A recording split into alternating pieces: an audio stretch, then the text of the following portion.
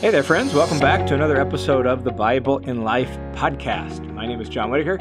I am the host and creator of the Bible in Life, and I am grateful that we can spend some time together today on this episode. Grateful if you are a regular listener that we get to spend time together each and every week. If you're a new listener, welcome to the Bible in Life. It is great to have you here on the podcast.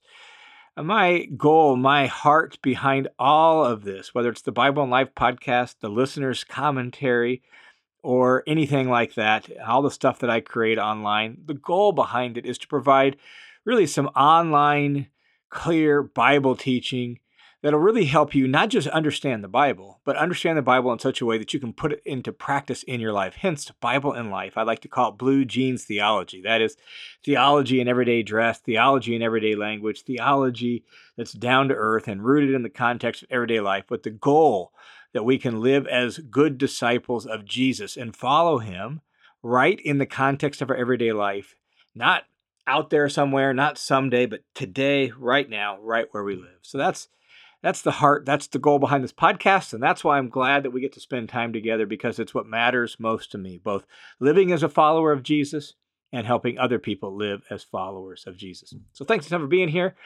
We are going to start a new Advent series on this week's episode, and Advent really refers most precisely and technically to the 4 Sundays leading up to Christmas. So we're actually obviously a few days off.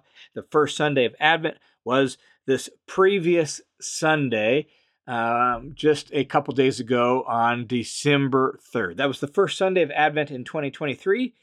But even though we're technically off by a few days because of the release time of the week for this podcast, we are going to just spend the next 4 weeks from now up through technically the end of Advent, the beginning of Christmas.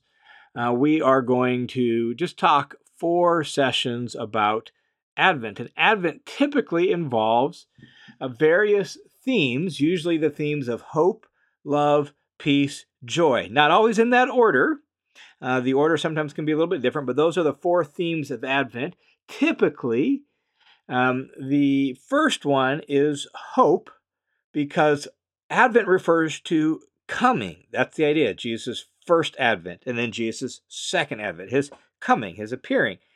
And the appropriate posture, therefore, for Advent is one of faithful waiting, and hence the idea of hope. Hope really captures the posture and the spirit of Advent. And so we're going to start with hope, and then we're going to do joy, and then we're going to do peace, and then we're going to culminate this Advent series with love. So that's going to be the order we're going to do it in. And so this is the first one, and we are going to talk about hope. And to do that, I just want to point out something that I find fascinating. I've been working through the Gospel of Matthew on the listener's commentary, and it's really fascinating how the Gospel of Matthew begins. If you're familiar with the Gospel of Matthew, what is the first page of the Gospel of Matthew? It's a genealogy. It's a list of names. So-and-so gave birth to so-and-so and such, right? Like, it's a genealogy, full on. That's how Matthew begins his Gospel. And I can't imagine anyone in the present time, in my cultural context, thinking that that's a good way to start a book. What? Like, don't you want to start with some action? Don't you want to get the reader's attention? Don't you want to draw somebody into the story? You're starting with a genealogy, a list of names, and yet there's a good reason why Matthew does that. We're not going to go into all the details here on the Bible in Life. For that, you can swing over to the listener's commentary. But it is really important for us to pause and think about, why does Matthew start with a genealogy? And what significance does that play?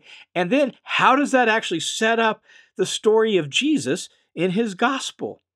And here's another fascinating little detail about all of that is, when you finish your Old Testament, as you're reading through the Old Testament, you end with, in our current order of books in the Old Testament, we end with the book of Malachi.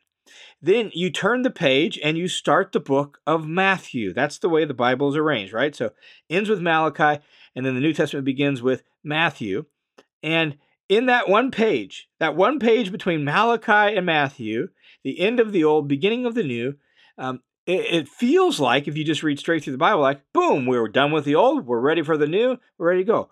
But literally, in that one page between the end of Malachi and the opening of Matthew with his genealogy, 400 years have passed by. 400 years. 400 years of Israel's history. Think of that. Like, currently, if we go back 400 years, we're just in the first half of the 1600s. Like, the United States of America doesn't exist. The first colonies from Europe are getting started on what we now call North America. There are no European colonies in North America. The 1600s, we haven't even, we're just like 100 years past the Gutenberg's printing press. Like, we're still at a very different stage of history 400 years ago. So when Matthew begins with his genealogy, that's how far back in time the Old Testament ended. 400 years. And there has been all sorts of history that has affected the nation of Israel during those 400 years. Sometimes those 400 years are referred to the 400 years of silence. You can read some of the writings of the Jews during that time period, and they lament and bemoan and point out, where have the prophets gone? There was no prophet in the land, right? Like, it was a time that was difficult and hard spiritually and religiously and theologically and emotionally and culturally and socially. Like, so much happened in those 400 years. So when Matthew opens his gospel with a genealogy, it's not just a bare list of names. It is a list of names that invites us into a story. Not just any story, Jesus' story. Not just any story of Jesus, but Israel's story, of which Jesus' story is a part. In fact, the way Matthew sets up his genealogy is he's going to tell the story of Jesus, the Messiah, the son of David, the son of Abraham. Those two lines, son of David and son of Abraham, again, those are like anchor points in the story of Israel. Anchor points, therefore, in the story of Jesus. That's what Matthew is doing by telling us the genealogy. He is saying that Jesus is entering into the world, into history, at this culminating moment in the history of Israel. He's coming as the son of David, as the promised seed of Abraham. He is coming as the culmination of this story. And so the genealogy for Matthew's first readers did grab their attention, did engage their mind and their heart. Alarm bells and whistles would go off, and it's like, yes, we have been waiting and longing and watching and praying. We've been wondering and hoping. When would the words of the prophets be fulfilled? When would the words of the psalmist come to fruition? When would the high king sit on David's throne and achieve all that had been promised for him to do? When would that happen? And Matthew begins with a genealogy and says, here's the one. Here's the royal king, the one with royal blood flowing through his veins. Here is the Messiah you have been waiting for and longing for and hoping for. And so when we look at Jesus' first coming, what we see is Advent. Advent. The waiting faithful of God, watching, praying, looking, waiting, hoping. And Jesus comes. He comes. And that is Advent, the first Advent of the Messiah, the Son of God. Permit me then to read just a few words from a book by a kind of poet-philosopher named Peter Kreeft. And it's actually a book on suffering, but in the culminating chapter of the book, he writes some really helpful, beautiful, incredible words about the advent of Jesus, the coming of Jesus. He says that he says this: "We are led not finally to the answer, but to the answerer. As in the book of Job, God ends his silence and speaks his word. Christ is the word of God, the answer of God. All the words of the prophets and philosophers and poets are mere echoes of this word. In him, Jesus, all the clues converge, like many fingers, all pointing from different directions and distances to the same one." And he continues a little later in the chapter and he says, besides being concretely real in our world, he, Jesus, our answer, is also our story, our history. Our story is also his story. The answer is not a timeless truth, but a once-for-all catastrophic event, as real as the stories in today's newspaper. God didn't varnish over our sin and our suffering. He came into it. He came into it like a dentist or a surgeon to get it all out. In fact, he became our garbage man. He touched and took away our garbage. God became man. We touched him. We handled him. He came to us. And then, once again, just a little bit later in the chapter, Peter Kreeft restates, he came. He entered into space and time and suffering. He came like a lover. Love seeks above all intimacy, presence, togetherness, not even happiness. Better be unhappy with her than happy without her. That is the word of the lover. And he came. That is the salient fact, the towering truth that alone keeps us from ending it all. He came. That is the only thing that matters. Who cares about cars and success and miracles and long life when you can have God sitting right beside you? And that really is the point of Advent.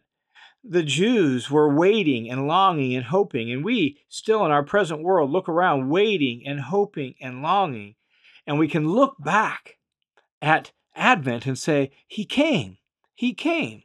And yet the reality is, Peter Kreeft says, he came as our answer. He came to get all the garbage and the sin and the yuck out. And yet, it's not all gone.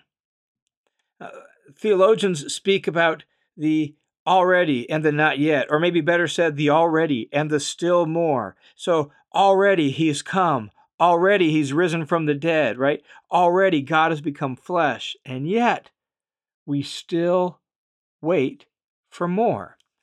And so we still live with the posture of waiting. We still live with hope, hoping, waiting, longing for God to finish the task, for God to make all things new. We still are looking for a second advent. And so as we enter into this season of Advent, we have this distinct posture of looking back in gratitude and in joy and in wonder at what God did in the first Advent, while at the same time looking forward with hope and longing at the second Advent. And with that in mind, let me read from Romans chapter 8. Romans 8, beginning in verse 18, the Apostle Paul writes these words that really speak of our Advent hope. He says, "For I consider that the sufferings of the present time are not worthy to be compared with the glory that will be revealed to us," that there's more to come, and we are waiting for that. And so he says in verse 19, "For the eagerly awaiting creation waits for the revealing of the sons and daughters of God." The whole creation is looking for the day when the sons and daughters of God will come into their own, so that all of creation can be put back to proper working order. For the creation, he says, was subjected to futility, not willingly, but because of him who subjected it, in hope that the creation itself will be set free from its slavery to corruption into the freedom of the glory of the children of God. For we know that the whole creation groans and suffers the pains of childbirth together until now. And not only that, but we ourselves having the first fruit of the Spirit, we already have the first fruit of the Spirit, even we ourselves grown within ourselves, waiting eagerly for our adoption as sons and daughters. That is the redemption of our body. For in hope we have been saved. But hope that is seen is not hope at all, for who hopes for what he already sees? But if we hope for what we do not yet see, through perseverance, we eagerly wait for it.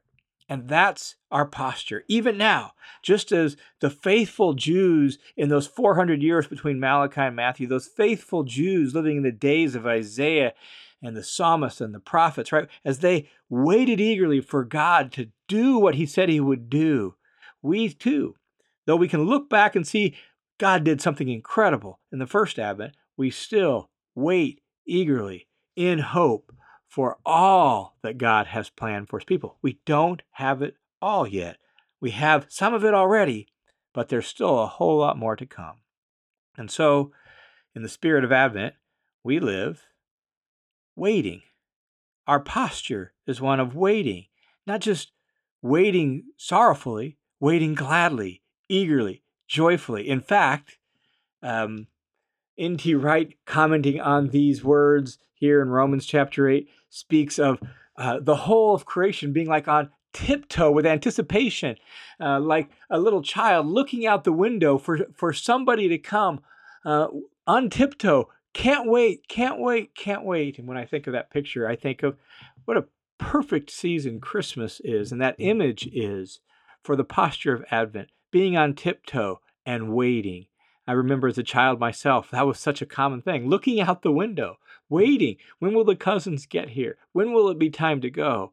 Waiting for Christmas to get here. And I saw that with my own kids, right? Looking eagerly, and it just took so long to get here, waiting on tiptoe with eager anticipation. Well, that's our hope. That's our posture. That's what Advent calls us to be a people on tiptoe in eager anticipation of the King's final arrival and all things to be made new. And so, this Advent season, may you fix your gaze both backwards on what God already did in Christ and forward to what more is still to come. And may you open your hands and wait with Advent hope. I hope you have a wonderful Advent season, a wonderful Christmas season, and if you are marked by heartache and suffering and longing and pain, I pray that you would know the presence of God's Spirit, the presence of Advent hope in the person of Jesus. And to those of you who make the Bible in Life possible, could I just extend a special, as we come to the end of this year, thanks a ton for keeping us going. Thanks a ton for your generosity and your prayers. There are thousands of people all around the world who listen both to the Bible in Life, the listener's commentary, use some of the other resources that we have put out. Do so for the sake of their faith and faithfulness to God. And that's only possible because of you and your generous support. So thanks a ton for that. And if you want to join the team of supporters, or if you want to give a special year-end gift to help us start 2024 strong, just swing over to johnwhittaker.net, click the Give button, and you can set up a one-time or a recurring monthly donation right there. May God bless you all this Advent season. I look forward to talking with you again next week.